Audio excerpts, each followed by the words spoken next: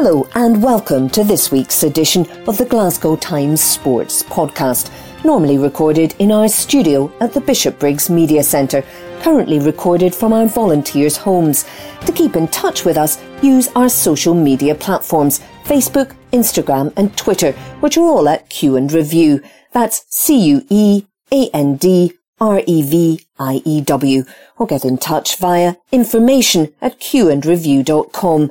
That's information@CUEANDREVIEW.com. Please like and share our podcasts and give us any constructive feedback. 74-year-old Douglas Wood reveals experiences of 10 triathlons and 2 aquathons. It took a global pandemic to finally slow Douglas Wood down, and even then, only a little. At an age when many of his friends and former colleagues have long since settled for the quiet life, the Edinburgh-born athlete remains as energetic, committed and competitive as ever. He considers 2019 to have been his best season, a year in which he celebrated his 73rd birthday. He marked it by taking part in 10 triathlons and 2 aquathons, the latter a triathlon without the cycling element. To the obvious question, why, comes an even simpler reply: why not? A baby boomer born in 1946, Wood has been blessed with good health, the time in retirement to devote himself to his craft, and an insatiable desire to continue to push the boundaries of his limitations, always looking for even minor improvements. Now based in Stirling, the former Scottish orienteering champion has jotted down his thoughts and experiences in a new book entitled Renaissance Triathlete: Enjoying Sport as an Older Athlete Managing Mind and Body. I never thought I'd be running at 70, he writes in the paperback that has a foreword from double Olympic triathlon champion Alistair Brownlee. But I never believed that I couldn't. He is too circumspect to boast that he will still be competing in his 80s, but if body and mind are still willing, you would not bet against it. Running has always been the thing that I've done, and I still enjoy it, and activities related to it. With running, you naturally get slower with age, but I found my swimming was actually getting better. And when you're older, that's really stimulating to find something that you're improving on. I've become more proficient as a cyclist as well, which means my triathlon performances have been fairly consistent over the past 10 years. You never know what lies ahead, but I'm keen to keep doing it for as long as I can. As long as I'm still enjoying it, I'll keep going.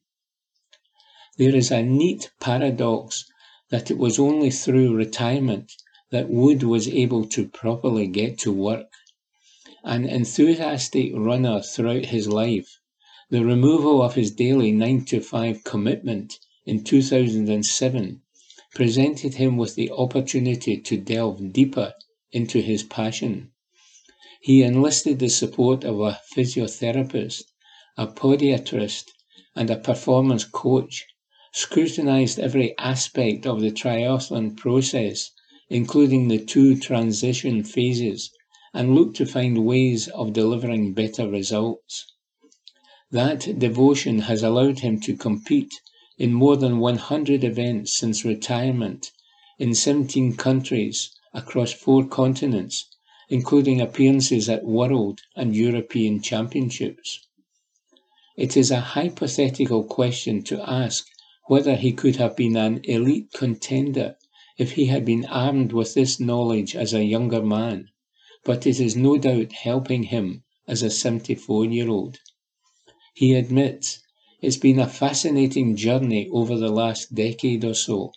Being retired, having all of this to focus on, is what gets me up in the morning.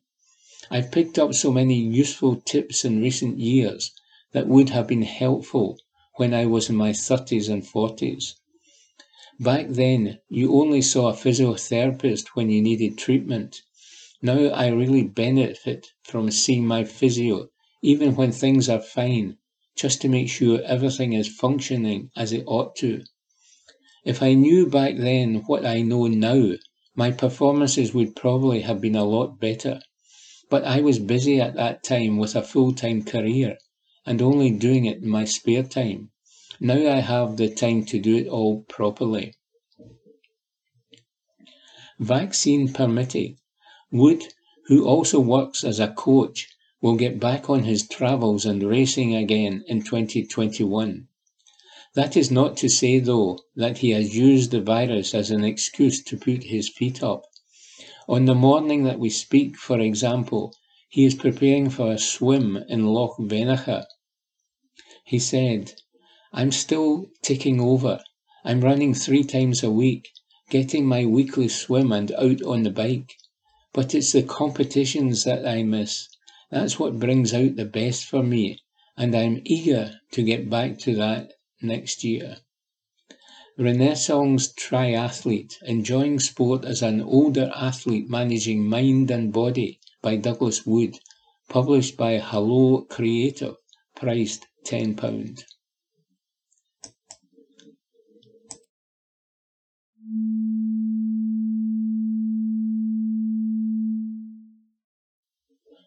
Barkas branded awful by former Celtic star.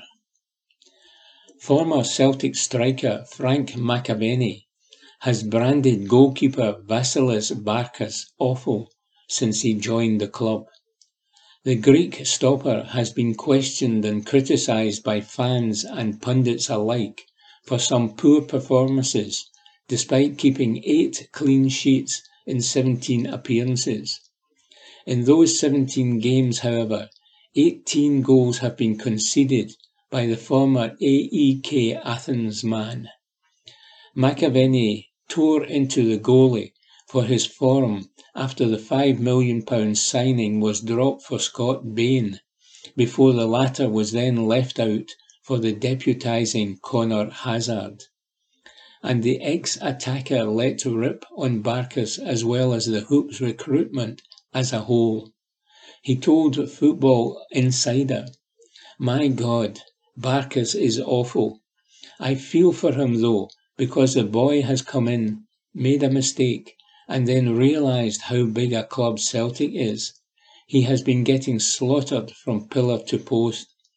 The recruitment at Celtic needs to be looked at, because it has not been good enough, Barkas included."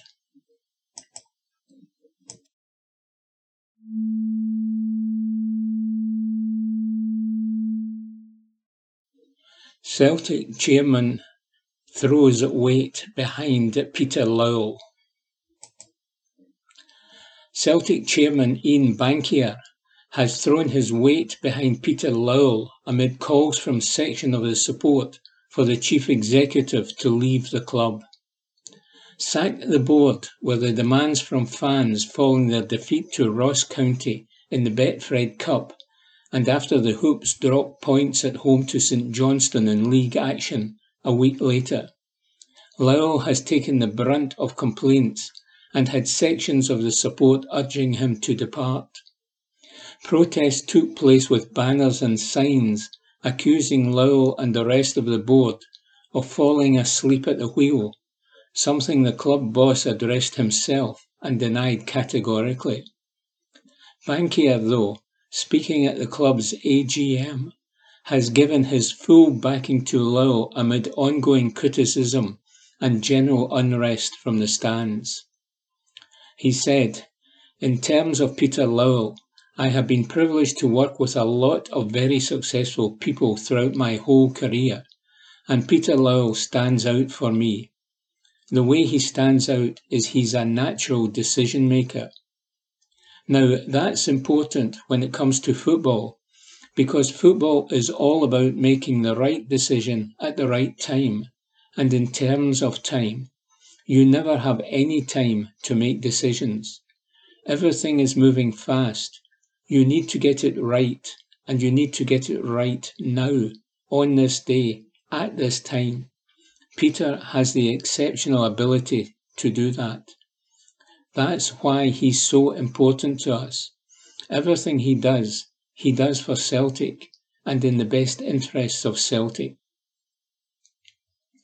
Bankia also provided more detailed financials from the last year and outlined that while COVID-19 had hit the club hard, the champions are still in a healthy position and they hope to maintain their strong cash flow moving forward.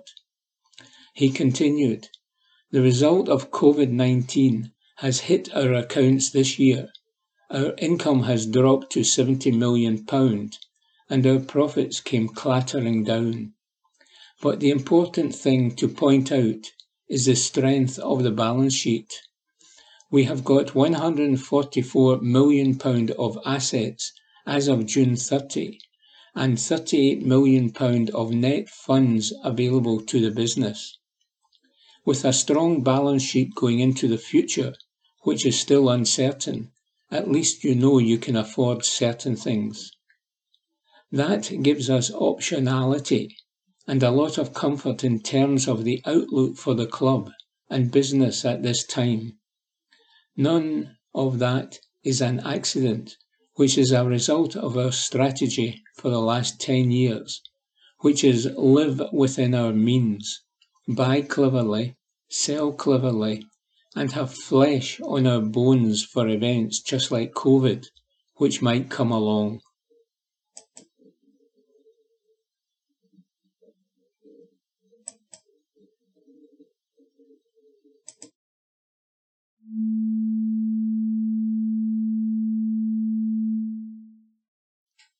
Claim that Celtic board do not care about fans. The Celtic board has let the team down and failed to listen to the concerns of supporters. That's the view of the chief of the Parkhead Outfits Trust, who believes the club's hierarchy doesn't care about fans. Jeanette Findlay was speaking outside Celtic Park as hundreds of supporters gathered to show their frustrations at events on the park yesterday. The Hoops currently trail Rangers in their quest to win an historic 10th title in a row and were knocked out of the Betfred Cup by Ross County a fortnight ago. Ms. Findlay said, "The board, who are responsible for all of this, whose job it is to make sure we have a successful team on the park, have had nothing to say. Absolutely nothing. They have not been listening. They can see what we can see, but instead of coming forward with a contingency plan, they have said nothing. The first time they had anything to say was to criticise supporters for coming and protesting.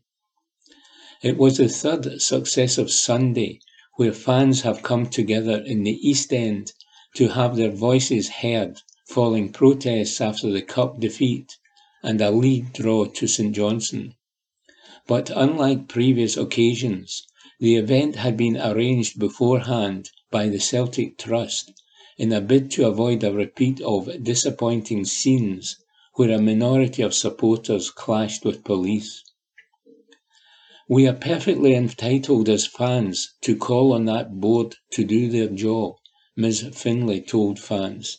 The job they are paid for. It's not our job, it's theirs, and we fund it.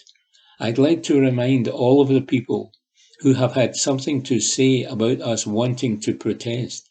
Those directors would not be sitting in their nice, heated, comfy seats had it not been for people like us in 1994. You've got nothing to apologise for, and you are here to support your team. If you want change, then we, the fans' body, has to take control of this club. That's the only way we can have some say, and to not leave it to people who don't care about us, who don't care about the fact we have had to come out here and stand in this horrible weather because they refuse to speak to us. In a statement released earlier in the week in response to the planned rally, Celtic said, following the announcement of a proposed gathering at Celtic Park this Sunday, December 13, ahead of our league game against Kilmarnock, the club fully understands the concern and frustration among supporters following recent results and performances. But clearly, we do not believe staging an event of this kind is in the best interests of supporters, the team, or the club in general, particularly just prior to the match. For important clarification, in the present circumstances, and given the health risk of gatherings of any kind, the club has not agreed to any gathering taking place. Celtic Football Club is not involved in the organisation of the proposed gathering. The club is also duty-bound to point out that it has received legal and safety advice indicating that if strict social distancing and applicable Scottish guidance are not implemented, any such gathering would breach current legislation, something the club would wish all supporters to be aware of. As is always the case, the club is, of course, happy to engage with supporters and supporter groups to understand and discuss concerns, and the club encourages supporters to raise their concerns with the club directly. Indeed, following a recent request, we look forward to meeting the Celtic Trust. Superintendent Steve Dolan of Greater Glasgow Division said, officers attended a planned protest at Celtic Park on the afternoon of Sunday, December 13. Officers engaged with those who attended, gave advice, no arrests were made, and the gathering dispersed. We will continue to police these types of events, using the 4 E's approach of engaging with those taking part and explaining the restrictions in place to save lives. Our response will be measured and proportionate, but we will use enforcement where required if there is a clear breach of the legislation.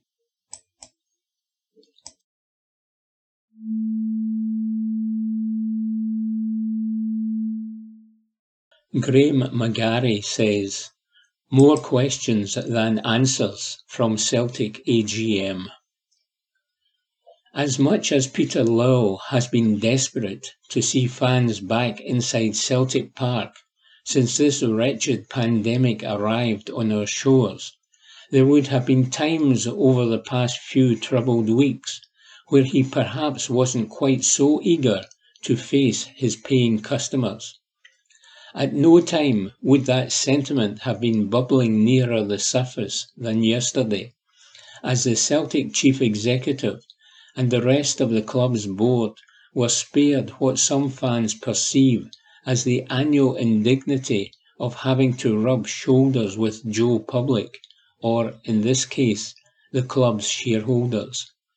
Instead, Chairman Ian Bankier presided over a virtual AGM, where all the dry formalities remained, but where the unpredictability of fielding questions from the floor was supplanted by the considerably less volatile prospect of pre-recorded interviews with Celtic TV host Jerry McCulloch. As consummate a broadcaster as McCulloch is, Jeremy Paxman, he ain't.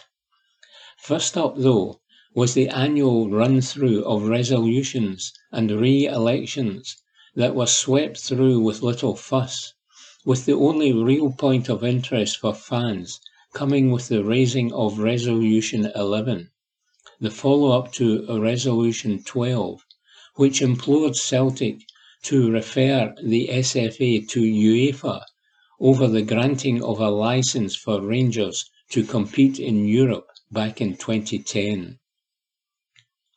The board recommended that the resolution be rejected by shareholders, and so it was in resounding fashion, with just 2.82% in favour of the motion and 97.18% against. Remarkably, that was the closest margin of the day. Bankier explained the view of the board that the SFA should hold an independent review into the matter, saying, "We've taken professional advice and engaged with interested shareholders.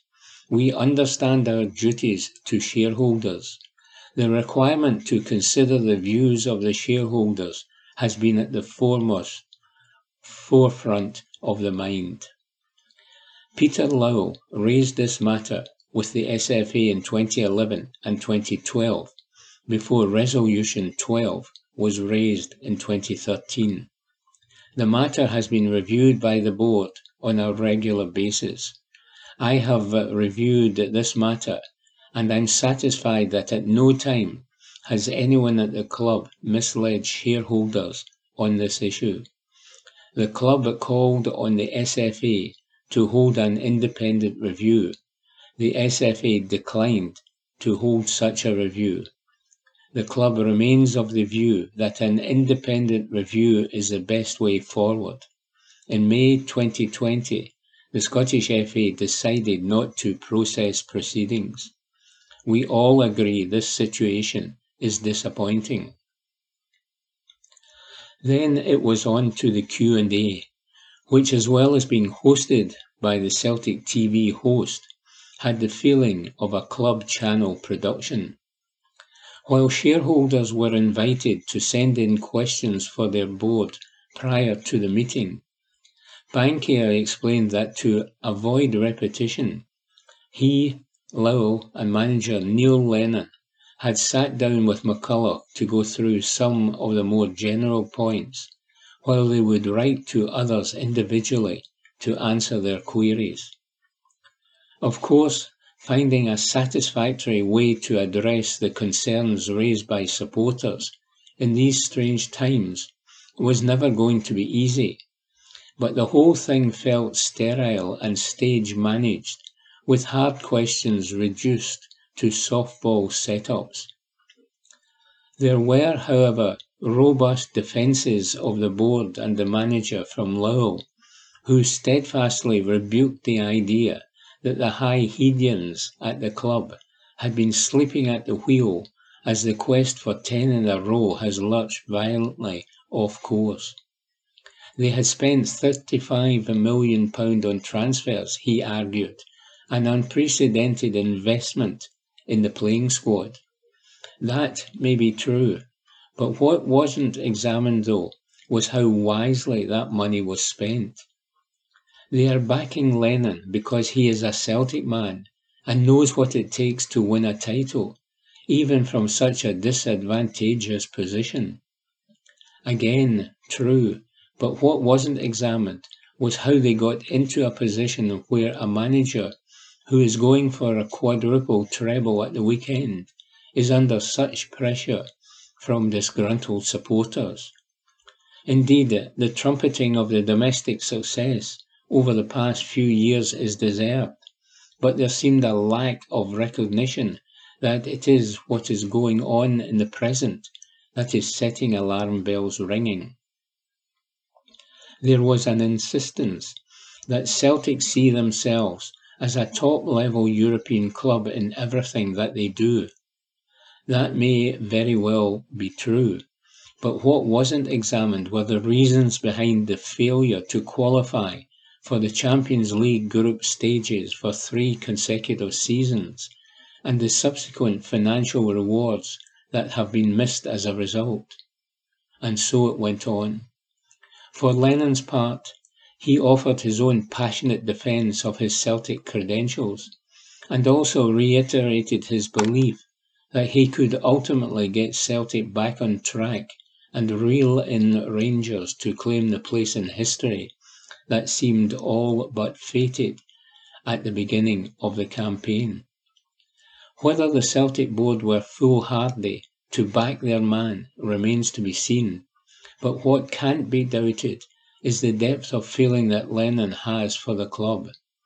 No one, he said, wants to win 10 in a row more than him. Said Lennon, I have been a Celtic fan all my life, and I'll be a Celtic fan for the rest of my life. This means more to me than anything in my life, apart from my family. I've got a great CEO in Peter Lowell, who has brought mega success to the club. We want more. We're hungry. Fans will see that every now and again we're going to have a struggle.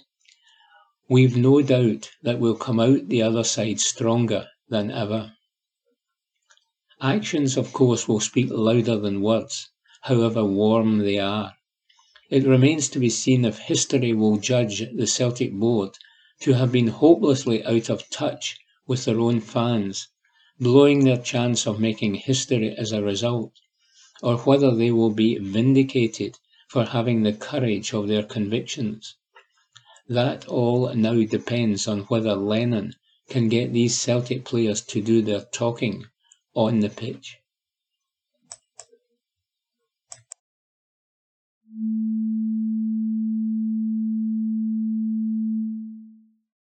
Danny Wilson to run rule over Glasgow Warriors super sub.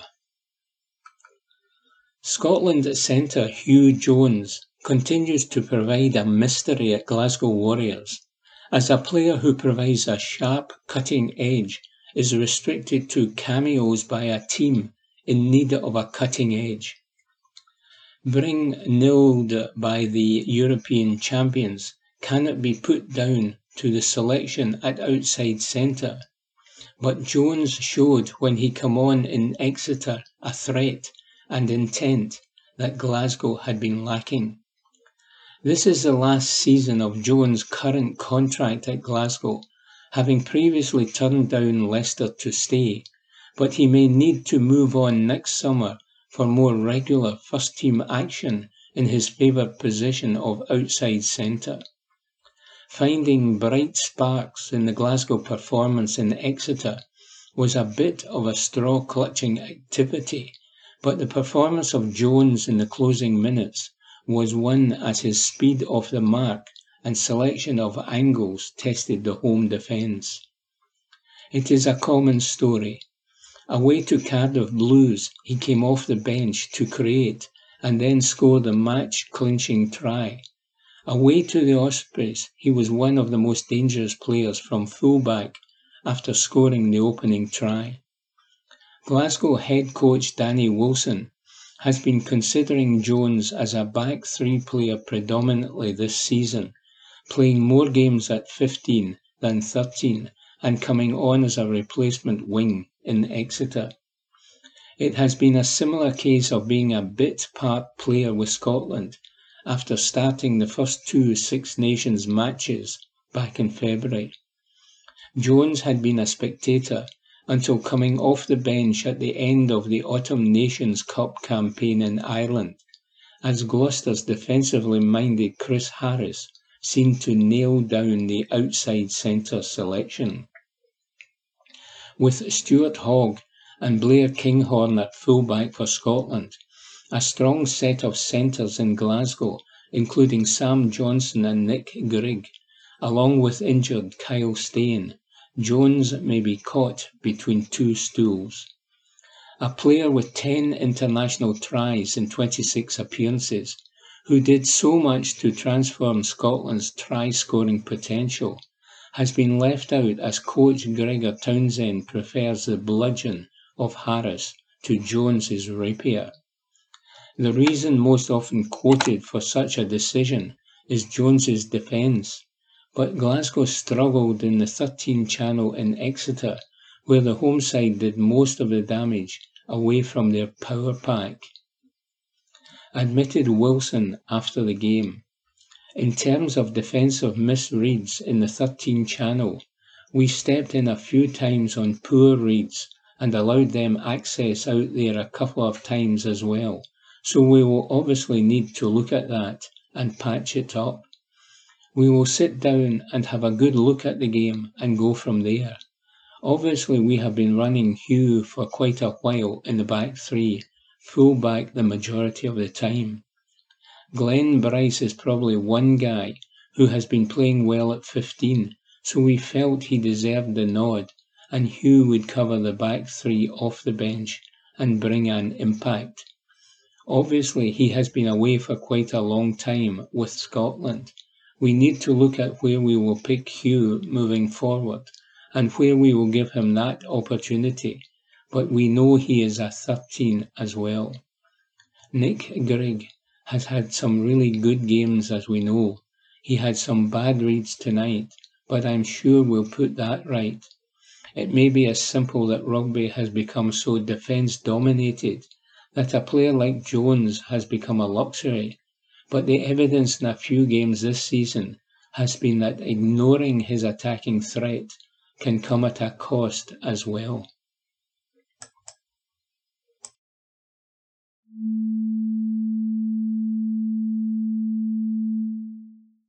Nick Roger says, Westwood's return to number one provides some comfort in tumultuous 2020. The celebrated, decorated Harry Vardon was never short of a pearl of wisdom. Even in our darkest hour, we must remember, never despair. The bold Harry once suggested in an observation that conjures up images of this hapless scribe nervously mulling over the prospect of endless calamities and farcical possibilities in those glowering, gloom-ridden 60 minutes before a tea time.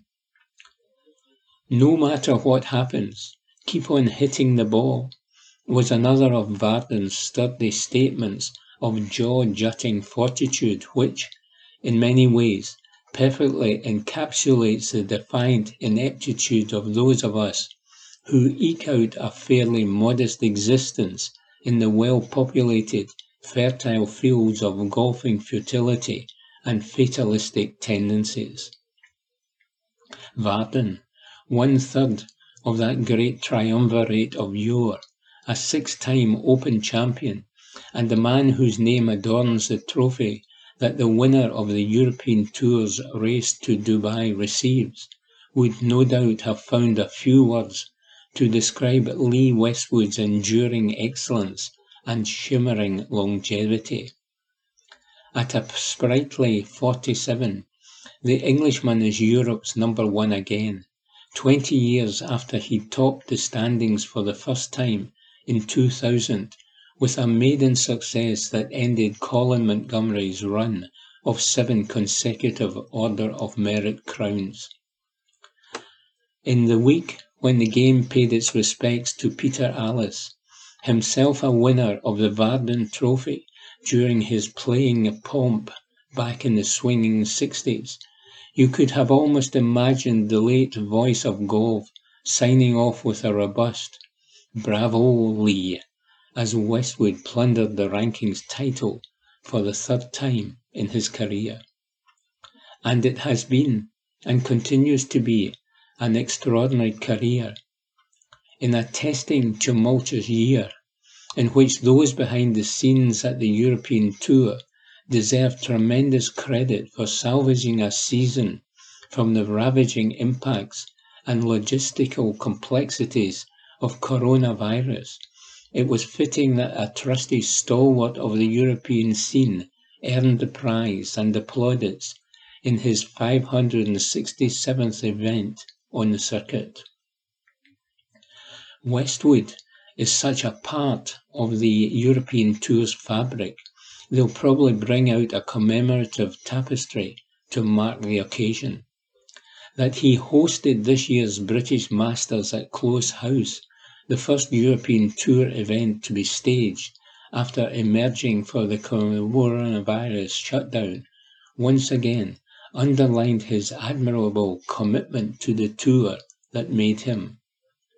The Ryder Cup stalwart finished second behind his young compatriot Matthew Fitzpatrick in the season-ending DP World Tour Championship on Sunday, but it was enough to see him pip Fitzpatrick to the cherished number one perch. Just to make Westwood feel that little bit older, Fitzpatrick was just one of 11 winners on the European Tour this year who were born after Westwood began his rookie campaign in 1994. Such a statistic simply emphasises Westwood's remarkable durability and unquenchable competitive drouth amid the youth movement. The advancing years, of course, have never been a barrier to success in this great generation game.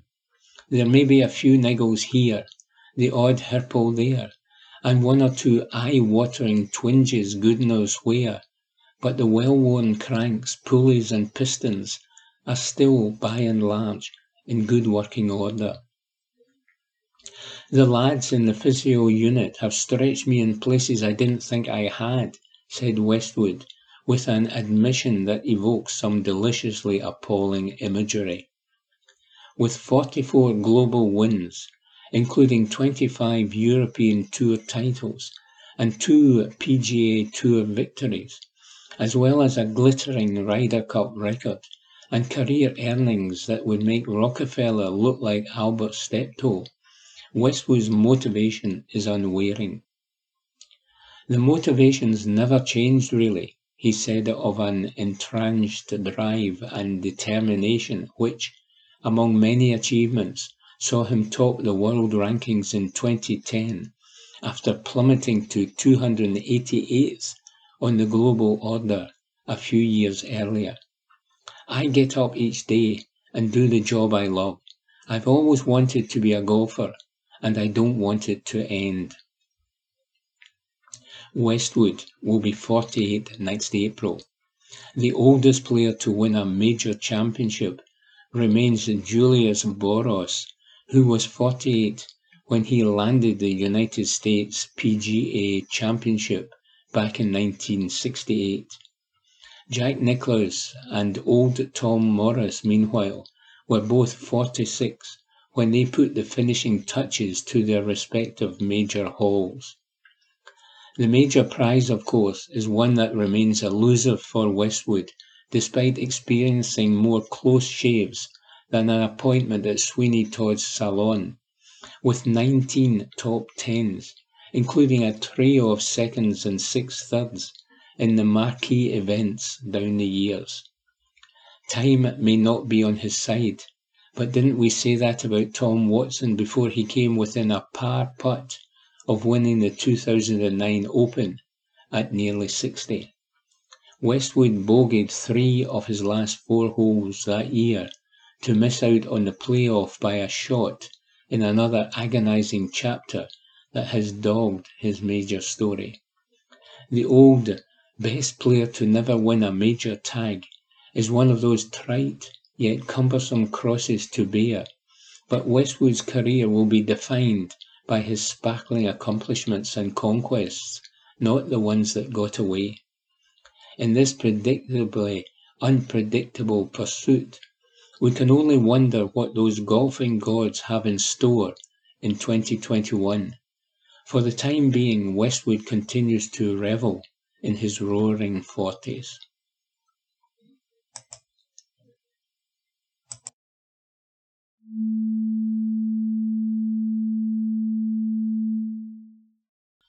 Charlie Nicholas says that Celtic must ignore loyalty temptation. Celtic must ditch captain Scott Brown for this weekend's Scottish Cup final. That's the view of ex-Celtic striker Charlie Nicholas, who reckons Neil Lennon must ignore his temptation to start the skipper out of loyalty. Brown has missed the past 2 games against Lille and Kilmarnock, and at 35, Nicholas believes there are now better options in the squad who can provide the energy their skipper cannot offer. Ismaila Soro has impressed in recent weeks, and David Turnbull has been a standout since coming into the fold, and former striker Nicholas is urging Lennon to be brave and keep his newbies in the side to face Hearts this weekend, where an historic quadruple treble is up for grabs. Nicholas told the Daily Express, "I accept Brown as captain, and Callum McGregor does not have his personality, but his legs aren't there anymore. He no longer has a big influence on the team. In the huge games over the last 18 months, Aberdeen and Hibs away, the Old Firm and Euro ties, it's been about his nuisance value, not what he does on the ball. His role diminished when Celtic scrapped Brendan Rodgers' style. He's a spoiler, and that carries little relevance. He's still a big personality, and he always gives 100%. But Celtic are not going to miss him if he doesn't play. He remains a figurehead and should lift the cup if they win. But Lenny has to go with players in form, like Turnbull, Soro, Hazard and Moy Elyounoussi. Everything that's been asked of them, they've done. Would it be a risk too far to play them in a cup final? Definitely not. Do I understand loyalty? Of course. I'd have liked it a bit more as a player, but it's never been the fabric of successful teams. It's the ones who perform, who stay. I know Hearts are in form, but I still expect Celtic to win, and Lenny should continue with his shake-up by going for guys playing without fear. Soro, Turnbull and Hazard have given the team energy.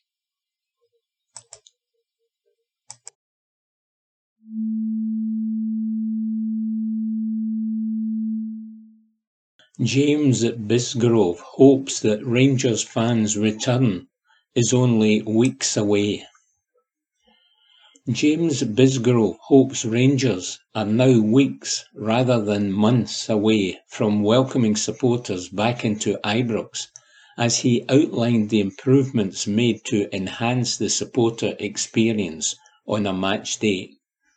Steven Gerrard's side have made a stunning start to the season in the Premiership and Europa League, but the light blue legions have been denied the chance to cheer on the Gers this term.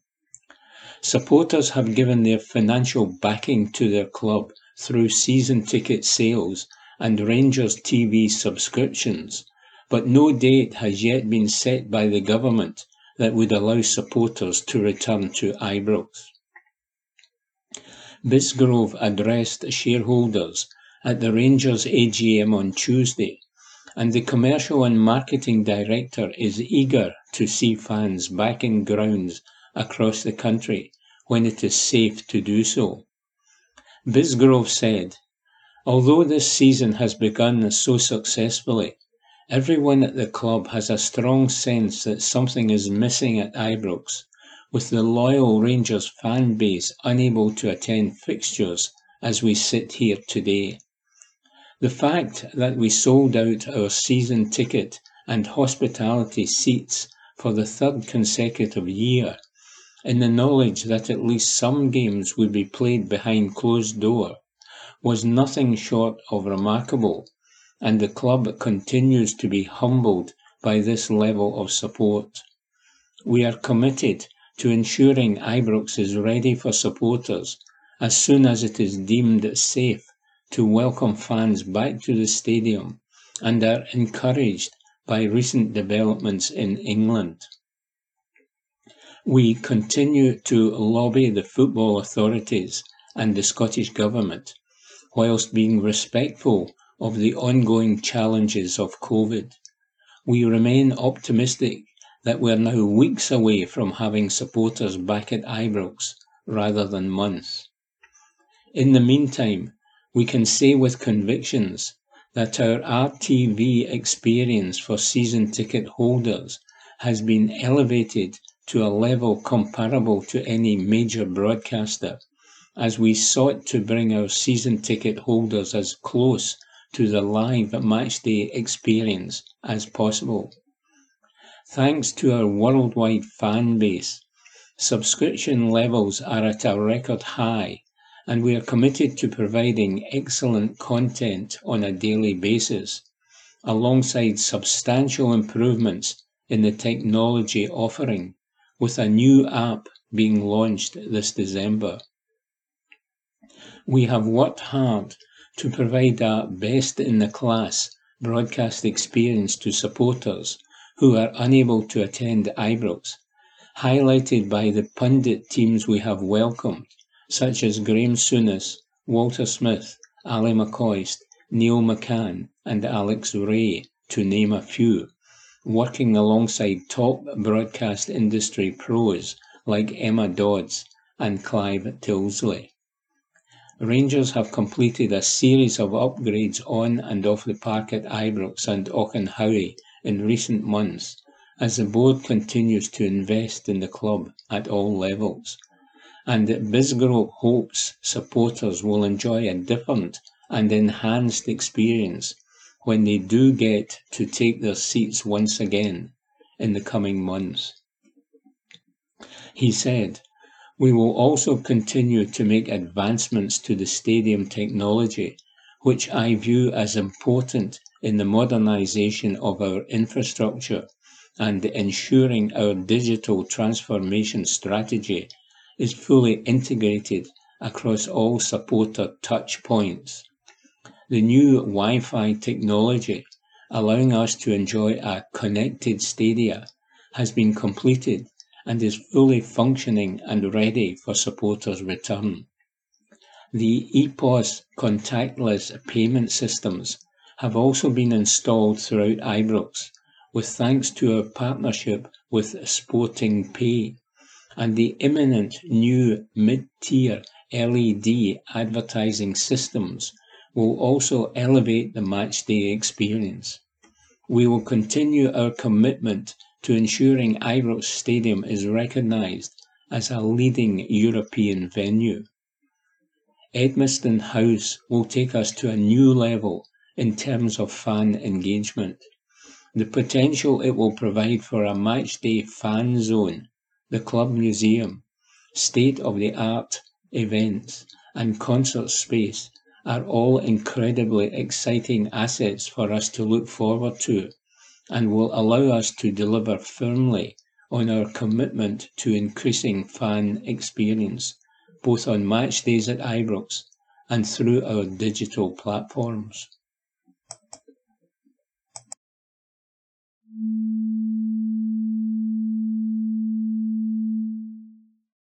Evans back in the saddle after Tokyo 2020 blow. Nia Evans may have spent only a matter of minutes in competitive action over the past 9 months, but considering this, the return on her track time has been more than satisfactory and bodes well for what could easily be the biggest year of her life. Having ended last season back in February with Team Pursuit silver at the World Championships, it was a long summer for the 30-year-old, which was punctuated with the disappointment of the news that her Olympic debut was being forced to wait a year following the postponement of the Tokyo Olympics. But following a disrupted training program over the summer, Evans re-emerged firing on all cylinders. At last month's European Championships in Bulgaria, she collected gold in both the team pursuit and the individual pursuit in what was her first major individual title. Her rides were validation for what was, she admits, a relatively enjoyable few months of lockdown, considering the circumstances. She spent the initial period of the pandemic in Aberdeenshire with her boyfriend and fellow rider Johnny Whale, and was able to make the most of a less than ideal situation. And when the announcement of the postponement of the Olympics came through, she felt a mixture of disappointment and relief. She says, 2 days before we went into lockdown, I'd crashed and broken my scapula, but because the Olympics were still going ahead at that point, I got straight back into training. Part of me was devastated about Tokyo being postponed, But another part of me was thinking, well, that's good for me. You've got to try and put a positive spin on things, and so looking at it like that, it bought me a lot more time. Evans certainly made the most of her uninterrupted block of training, as did her GB teammates in the team pursuit, which includes fellow Scot Katie Archibald, with the foursome recording the second fastest time in history on their way to winning gold at the recent European Championships. Evans knew she was in good shape, but even she was somewhat surprised by the level of performance she and her teammates were able to produce in what were highly unusual surroundings. She recalls, I had no idea how fast we were going. I thought we were going well, but I had no idea about the actual time. When you cross the line, you look up at the scoreboard, and so it was really cool to see how fast we'd gone. It was just awesome to be back racing. The other girls laugh at me because I get such a race day buzz and I bounce about in the pits. It was a little bit strange having empty stands, but if that's the sacrifice we have to make to race, I'll take it. Evans, along with every other Olympic hopeful, is now having to restart her Olympic build-up, having got most of the way through it before the postponement of the Games. That she is on track to make her Olympic debut at the age of 30 is somewhat unusual, but is a testament to the progress she has made since leaving behind her life as a full-time vet and joining the British cycling programme in 2017. She is now a mainstay in the consistently successful Team Pursuit squad, which will travel to Tokyo next summer with the ambition of defending the title GB1 in 2016. For Evans to have come so close to fulfilling her Olympic dream, only for it to be ripped from her grasp, may have been disappointing, but, she says, it only makes this next year all the more special. She continued, when I first got on the programme, I was really just seeing how I got on. First, the major aim was the Commonwealth Games, and then after that, the Olympics were next, but they were 2.5 years away and a lot can happen in that time. But then, all of a sudden, the Olympics weren't too far away, and you realise how fast they come round. So now I feel a bit of déjà vu, but this time it's even more exciting because I've had a sense of what's to come and the build-up is pretty special. So I think going through it again, you may appreciate it a little bit more. Evans' plans for the coming months remain somewhat uncertain, and although she is hopeful of another competitive outing ahead of next summer's Olympics, there is a distinct possibility that her next race will be in Tokyo. That would be a daunting thought for some, but Evans is taking it all in her stride. She says, I'm quite chilled out. I know there's no point getting stressed about all the tiny details. I have flaps, everyone has them, but most of the time I know it's about ticking all the boxes and going through the process rather than constantly focusing on the Olympics. I am lucky in that I like training, so rather than get too caught up in it all being about Tokyo and putting myself under a huge amount of pressure, I take it day by day and just get the efforts done. The hard sessions are tough, especially when it's cold and wet, but you just need to get through them.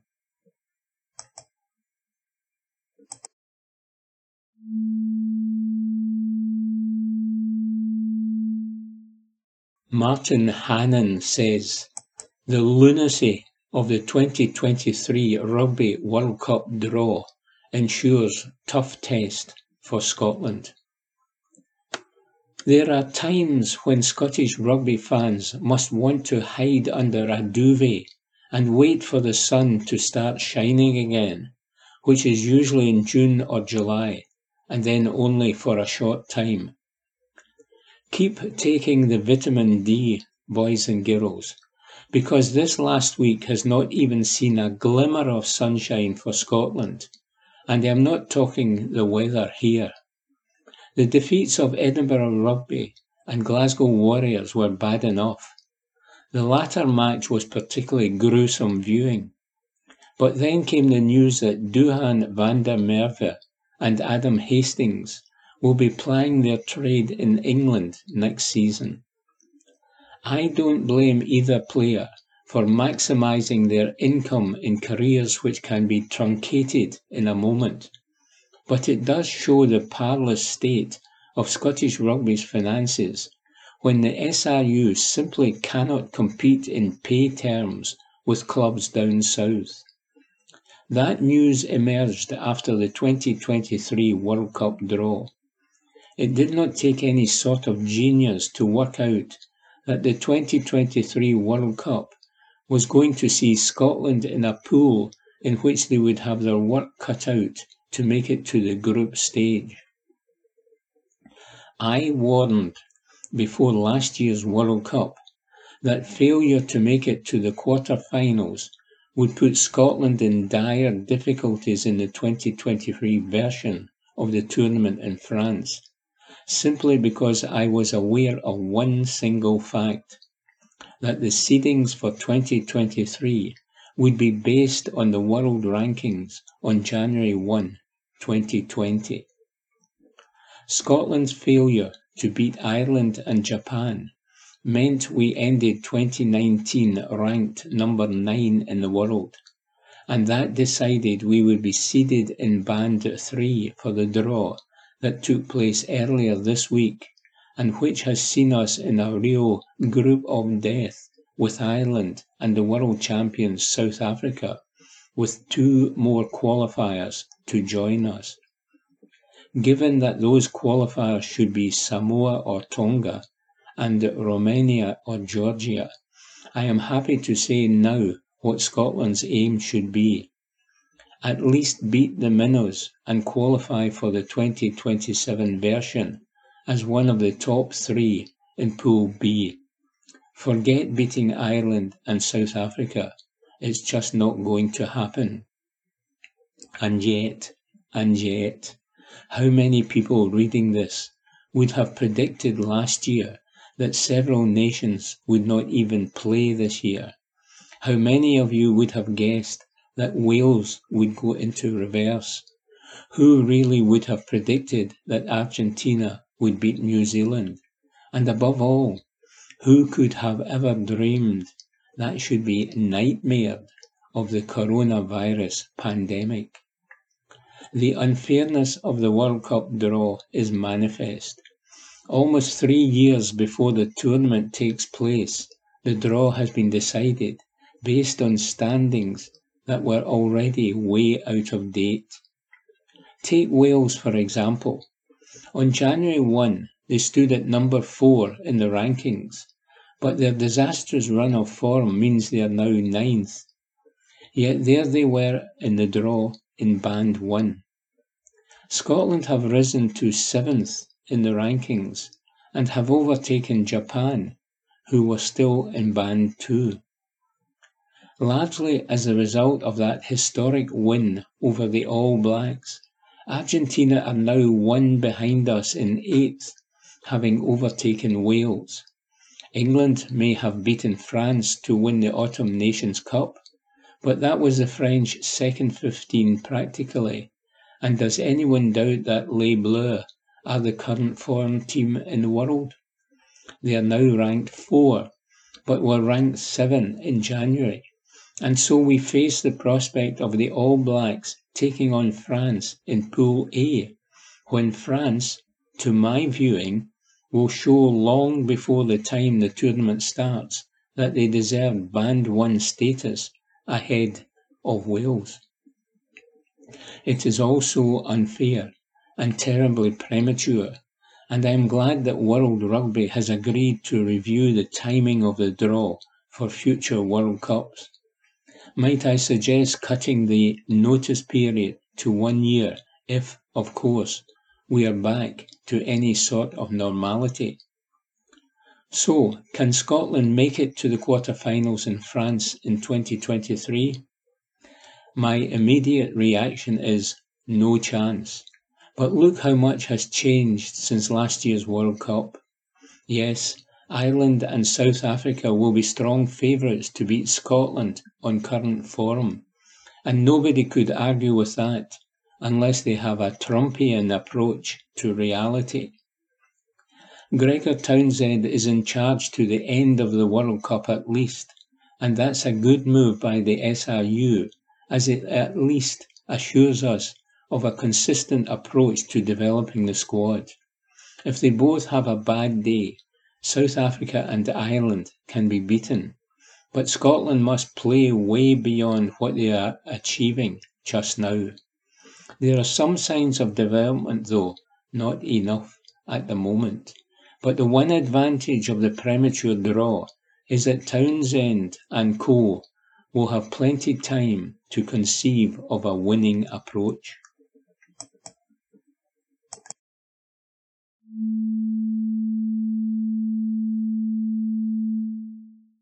Moravcsik on facing the Celtic fans' flak.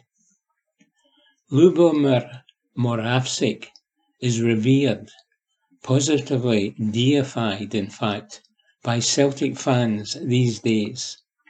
The Parkhead faithful have taken many skillful entertainers to their hearts over the years, but very few are held in some sort of affection as Lubo. However, even the Slovakian playmaker witnessed the ugly side of the Glasgow club's supporters during the 4 seasons that he spent in Scotland. Their extreme reaction then to the dip in form the team has experienced this term has come as no surprise to him. He can still vividly recall the fallout to the infamous 3-1 defeat to second-tier Inverness Caledonian Thistle in the Scottish Cup back in 2000, a result that led to John Barnes being sacked as manager the following day. The fans stayed outside the stadium because they were not happy with the result, said Moravcsik via Zoom from his homeland. It was not a good situation.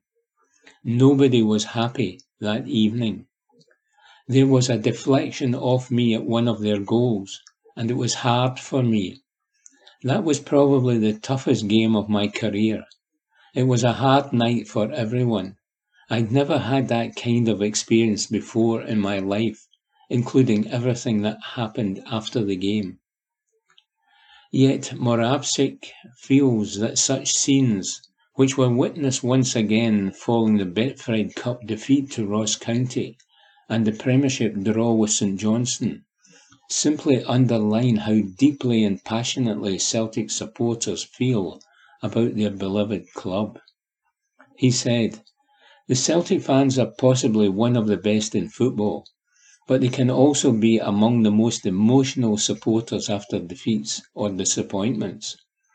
For Celtic fans, though, the team is very important, whether things are good or bad.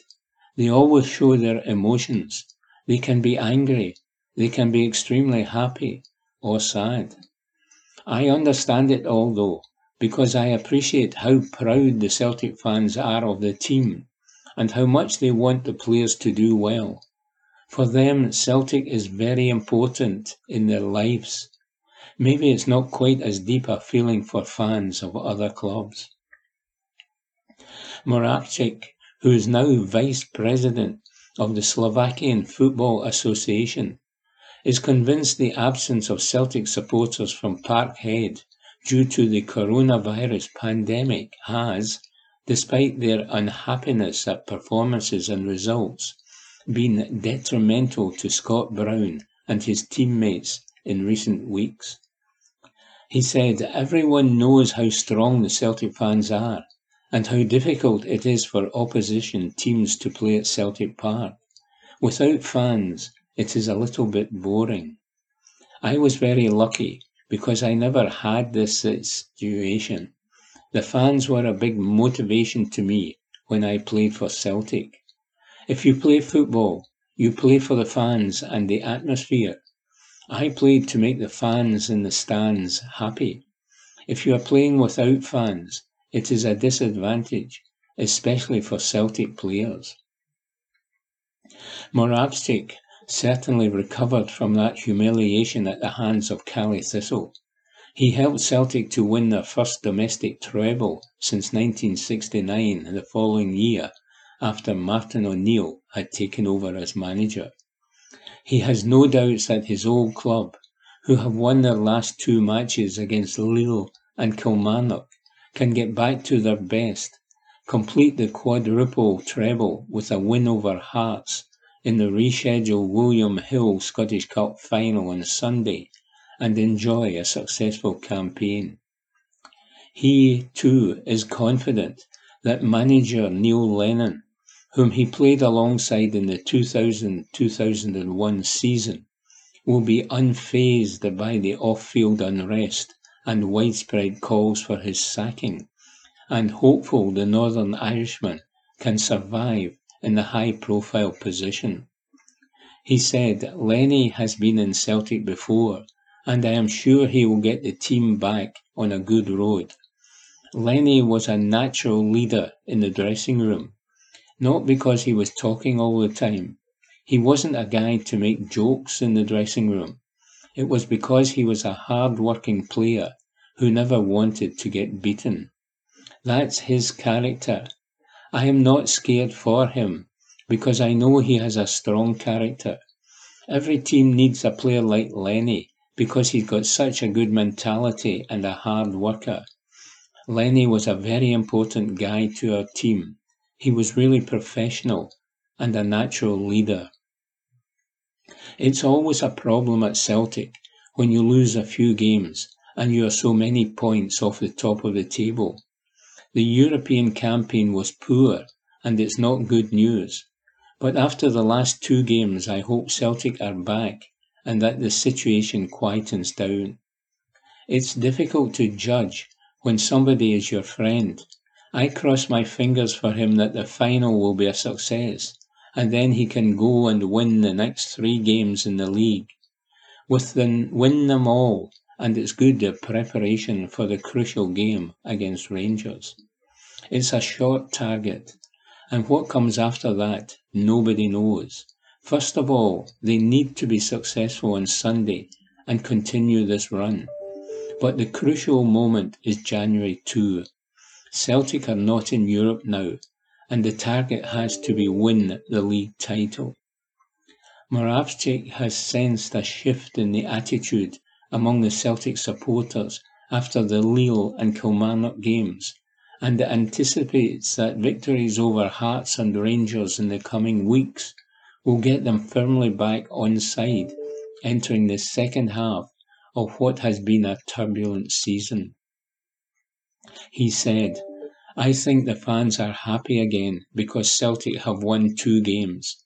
Their reaction before is because they've been unhappy with the results and performances. It is football. A lot is about emotion. Now, after the recent victories, I hope the fans can forgive and forget."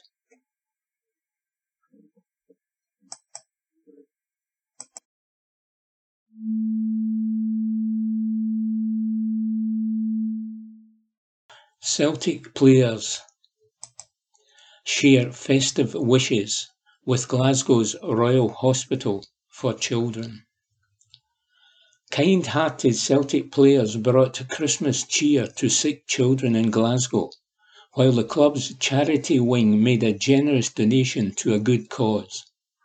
Members of the Hoops first-team squad took part in a series of video calls with kids at the Royal Hospital for Children after COVID restrictions put a stop to their usual in-person get-together.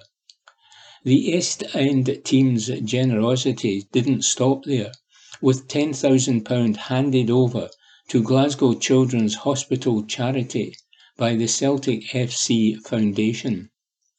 Club captain Scott Brown said, "We realise this can be a very difficult time for children and their families who are in hospital at this time of year, even more so given the difficulties which the pandemic has presented. While, of course, we would much rather see the kids in person, we had great fun speaking to them and hope that in some way our visit can lift their spirits ahead of Christmas. It is really humbling to see and meet these kids who face difficult times in their lives and some real challenges with such bravery." During these calls today, it also gave us a chance to thank the staff at the hospital for all they do. They make such a positive difference to the children, and they deserve huge praise for their fantastic work throughout the year. The donation will fund Christmas gifts for children living with long-term health conditions and provide support for some parents and carers who may struggle to provide the basic items that they require during a hospital stay. It will also provide fun activities for those children who have to remain in hospital over the festive period. Chief Executive Peter Lowell said, "We are very privileged to have had such a close relationship with Glasgow Children's Hospital over many years, and over this period have donated hundreds of thousands of pounds to the magnificent work carried out. We know this can be a very difficult time of year for so many people using the hospital, and we send all our best wishes to all the children and their families this Christmas. We know the staff work so hard to provide great care for so many children, and we thank them too for all they do across the year in supporting children who are in need, particularly during this unique time we have all been living through. Our Christmas appeal again will ultimately have a huge impact across a wide spectrum of families and fantastic community groups, and will make such a positive difference to the lives of thousands of people once again, honouring the great charitable ambitions of the club's founders." Tony Hamilton, Chief Executive of Celtic FC Foundation, added, "It's an honour to once again support the Glasgow Children's Hospital charity through this donation. The donation has been made via our Christmas appeal, through which the club and fans across the globe have worked together to help those in need."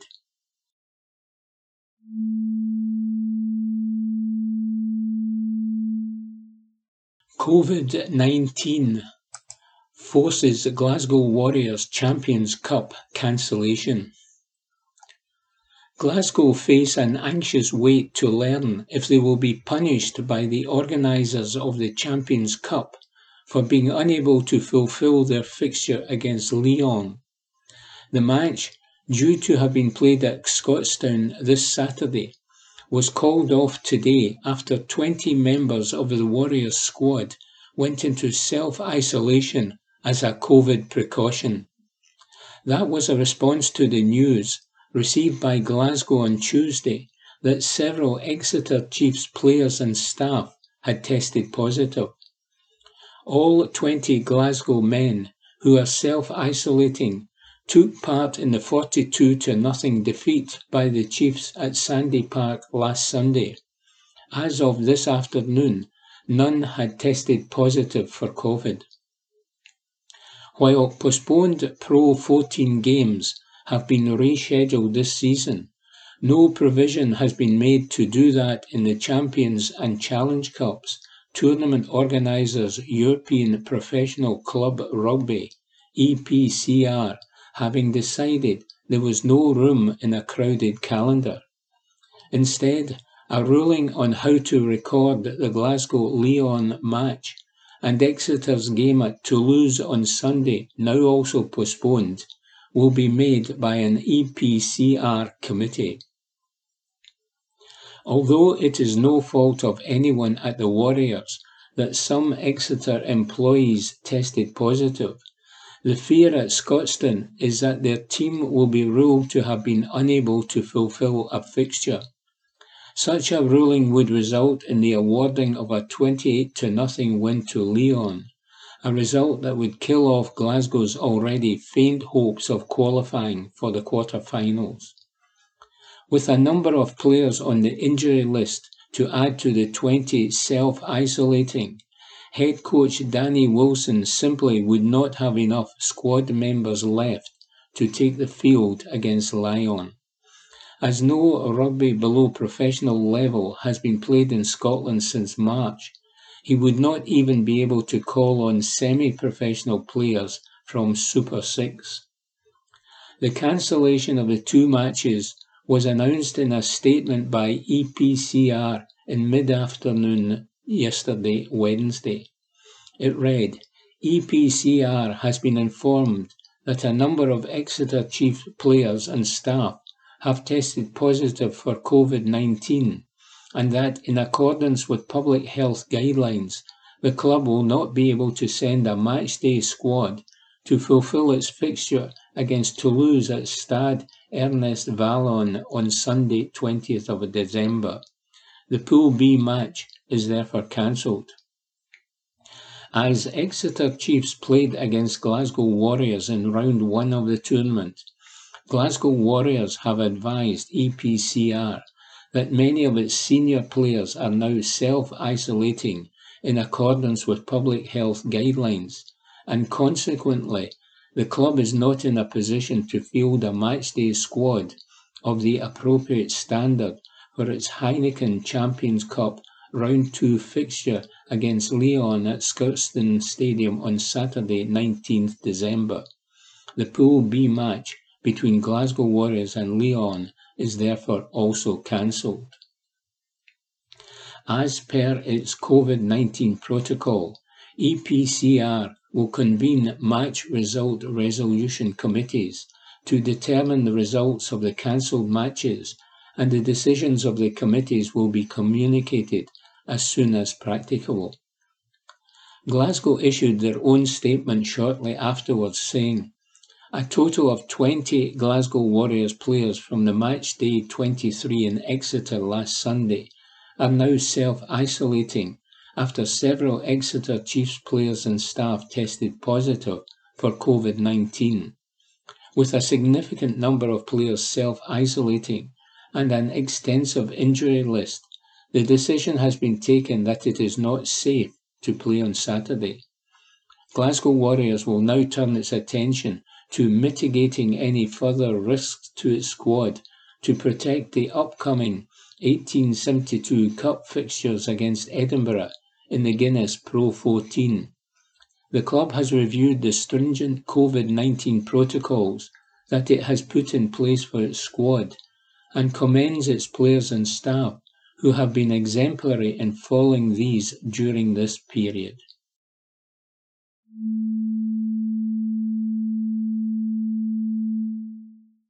Celtic target Mark McKenzie open to Parkhead move.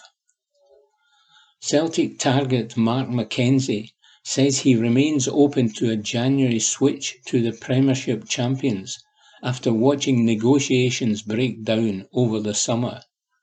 The Philadelphia Union centre-half was linked with a move to Parkhead before they eventually opted to bring in Shane Duffy on loan from Brighton.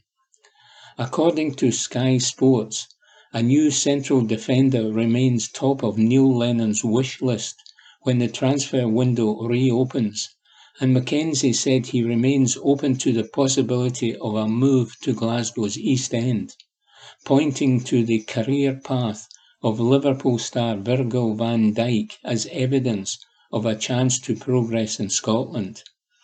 Celtic would need to move quickly for the 21-year-old, with a host of Bundesliga and Premier League clubs reportedly monitoring his situation, with McKenzie revealing that he had been doing his own research into Neil Lennon's side as he weighs up his next move.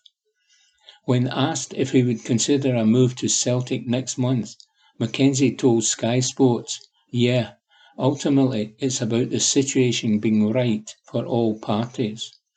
As the player, you are probably the most important piece in the puzzle, but it's about making sure it's right for the club I'm at now, but also the club I could potentially be going to. I want to be playing regular and consistent minutes, at least fighting for my spot, and then trying to keep that spot. That's the most important thing. It's something I've obviously talked about to my agents and talked to the club and staff and make sure it's right for everyone. I've done my fair share of research on Celtic and the Scottish Premiership, and I've always loved football, so I've known about Celtic for a while. You hear about Celtic and the path of Virgil van Dijk, going from there to the Premiership. I'm no dummy when it comes to understanding the leagues. I have a general idea of what the leagues look like and coming up with who is at the front of the pack in the league race and tournaments. I know about Celtic and the league and a lot of other leagues, but it's an exciting time.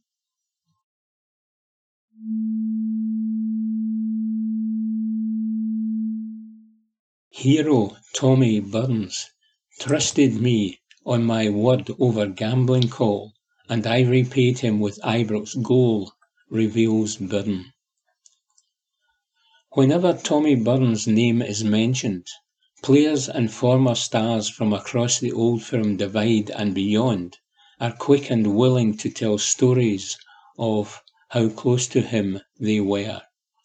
Burns was beloved, one of the very, very few men in Scottish football without a bad word to his reputation. Everyone who knew him loved him, and those who did not know him wished they had.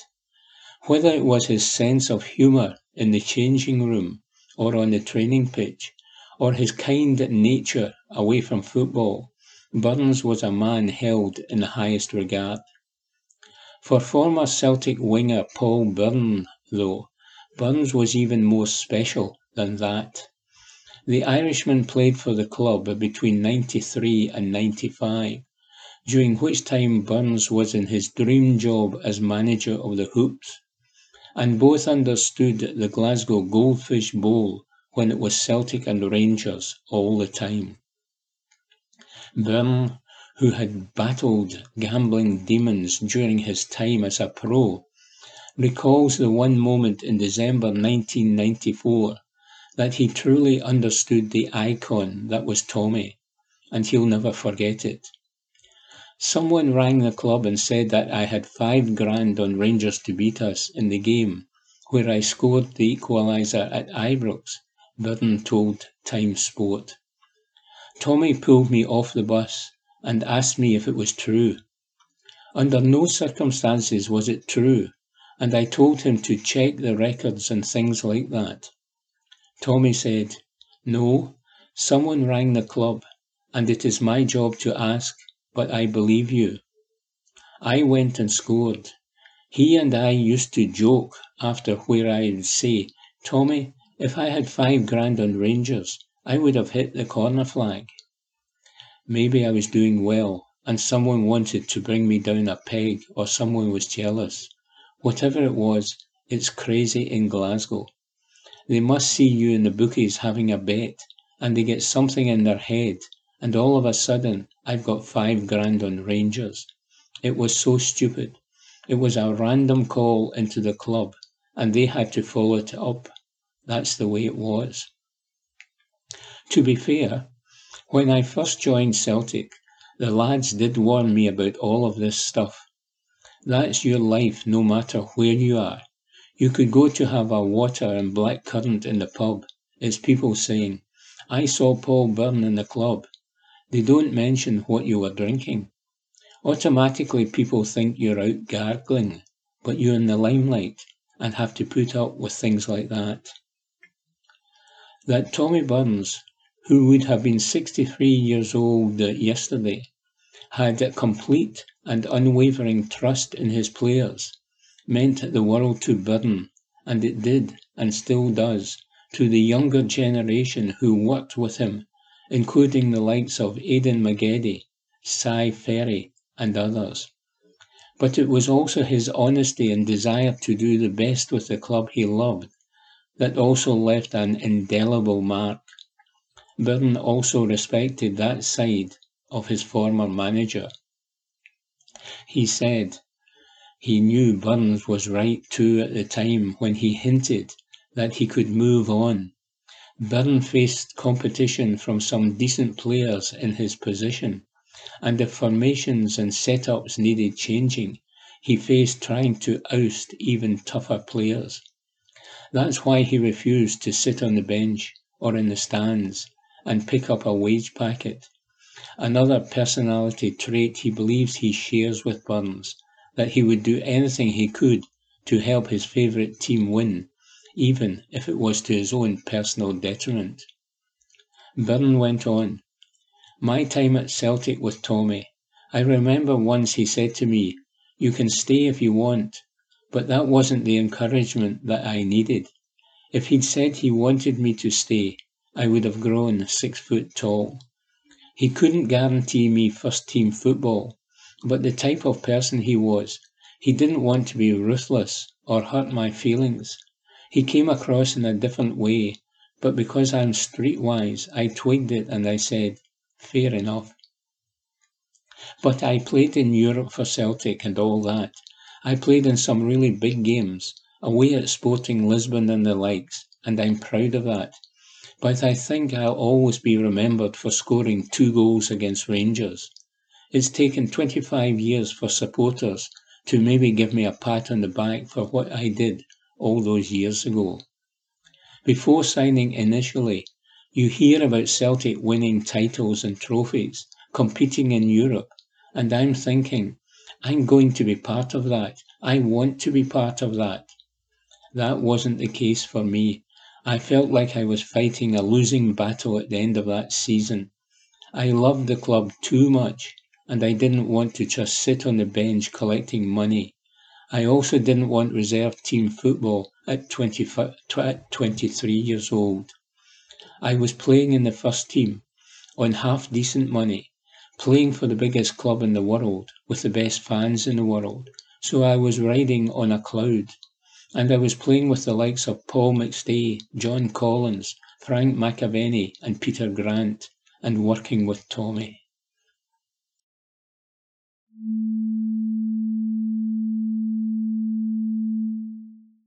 Chris Bennett on his Olympic rise after COVID cancellation. Chris Bennett envisaged himself spending this summer competing at his second Olympic Games. Instead, he was spending 40-plus hours a week as a supermarket delivery driver. But Scotland's top hammer thrower is nothing short of jubilant about the fact he is not only in the shape of his life physically, but also mentally, is in the best place he has been for years. At the start of 2020, Bennett had his sights firmly set on securing a spot in Team GB for Tokyo 2020, but illness in February derailed his plans. And so, as news filtered through that the Tokyo Games were to be postponed by a year as a result of the pandemic, Bennett was afforded space to breathe. The 30-year-old said, "When we went into lockdown, I was sitting at 24 stone, with my fighting weight being about 19 stone. I was lifting well in the gym, so I hadn't thought about my weight. Then one day I jumped on the scales and it said I was 154 kilograms. And I was like, no way, these scales must be wrong. But they weren't. And that's when I thought, right, I need to sort myself out here. I sat down with my coach and talked about what I needed to do. It was hard during lockdown because I was working. I needed the money because my normal job of doing school visits stopped and I was still owed a lot of money. But I was really motivated. Between June and the start of October, I lost 22 kilos and I'm in the best shape I've been in for 4 or 5 years. That Bennett feels such an enthusiasm for his sport is quite a departure from how he felt just a couple of years ago. It was in 2018, in the aftermath of his second Commonwealth Games, he hit rock bottom. After heading to Australia with ambitions of winning a medal, he finished 10th. He remembers sitting at the airport, alone, waiting for his flight home, with some very dark thoughts running through his head.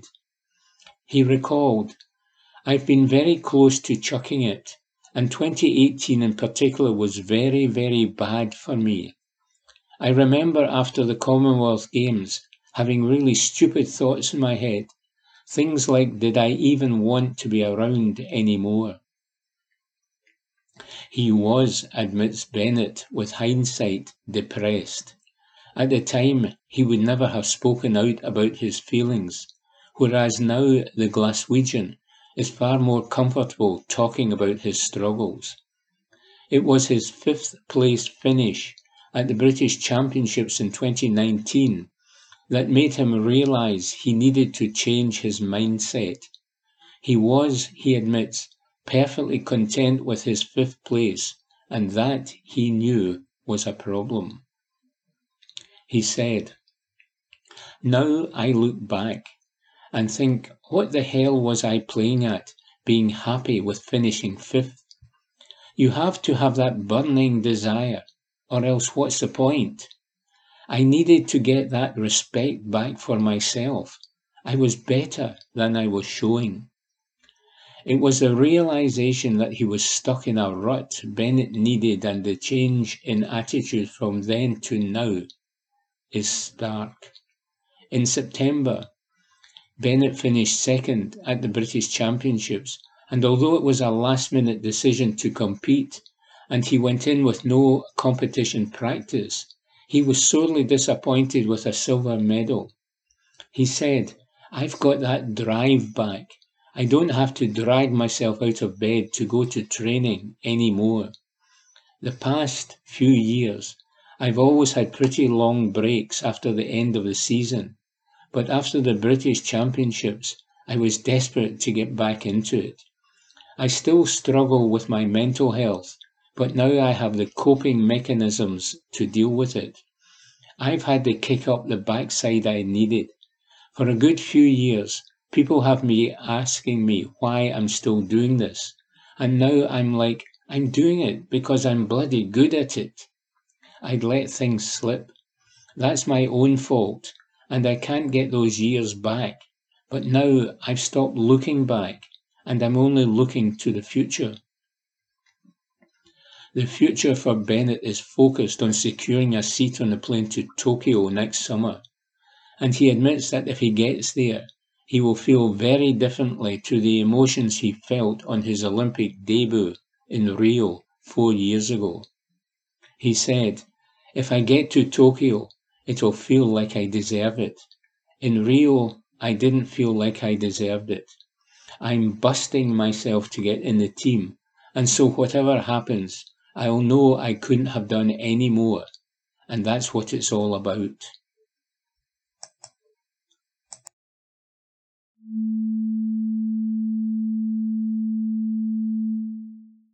Scott Arfield vows that Rangers will not be derailed by St Mirren loss. Scott Arfield has vowed not to allow Rangers' midweek defeat to St Mirren derail their Premiership title push. St Mirren knocked Rangers out of the Betfred Cup with a 3-2 win in Paisley, stunning the league leaders and leaving fans of the Light Blues shocked at their side's inability to take advantage of a favourable run-in to their first silverware of note in years. Arfield accepts any criticism that comes their way, as he and his teammates know their defeat was a huge kick in the teeth, but he insists they will be ready to right any wrongs this weekend against Motherwell to keep their league title hopes alive and kicking. Said Arfield, "We obviously know it was a disappointment for everyone at the football club. There is no hiding that. When you walk through these doors and wear the badge, you know the spotlight is on you. We have analysed everything and now prepared for a big game tomorrow.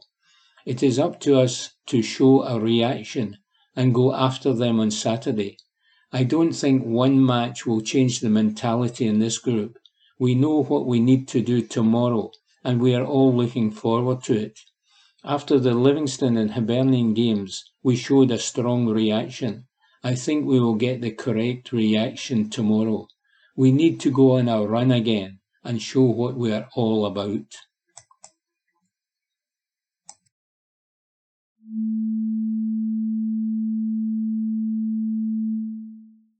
Scottish football clubs handed £1.35 million boost from SFA and National Lottery partnership. Scottish football clubs will be handed a cash boost from a £1.35 million support package from the National Lottery. The partnership between the Lottery and the SFA will ensure clubs in the Highland, Lowland, East, West and South of Scotland Scottish football leagues will receive funds to help them through the COVID-19 pandemic. It comes as the Scottish Government prepared to hand out a £30 million lifeline for clubs around the country who have been seriously battered by the lack of gate for match days and a serious loss of funding throughout the coronavirus period. Ian Maxwell, Scottish FA Chief Executive, said, "Fans are the lifeblood of our national game, and local clubs the lifeblood of communities. The importance of protecting that bond has never been more important than during the COVID-19 pandemic and its impact on everyday life across the country. The power of football is integral to our society, and it will play an integral role in our emergence from the restrictions. That is why today's announcement is so significant in reinforcing football's status as our national game. The support package and partnership announced today will be welcomed by the clubs, and on behalf of the game, I would like to thank National Lottery players." Alistair Jack, Secretary of State for Scotland, added, "Football is hugely important to many people in Scotland, bringing together local communities. The National Lottery has been helping communities across the UK for many years, and Scottish football, like all sport, has suffered immensely due to the pandemic. The partnership with the National Lottery is excellent news and will play a vital role in helping our clubs until fans can safely return to football grounds." Nigel Railton, Chief Executive of National Lottery operator at Camelot, said, "The National Lottery and its players make a massive difference to communities across the UK, day in, day out, and have been doing so since 1994. So we are thrilled to be working with the Scottish FA to support these incredibly important clubs, enabling them to continue playing such an important role in their local communities. I am a huge football fan and think all Scottish fans will be delighted to know that their clubs are getting the support they need."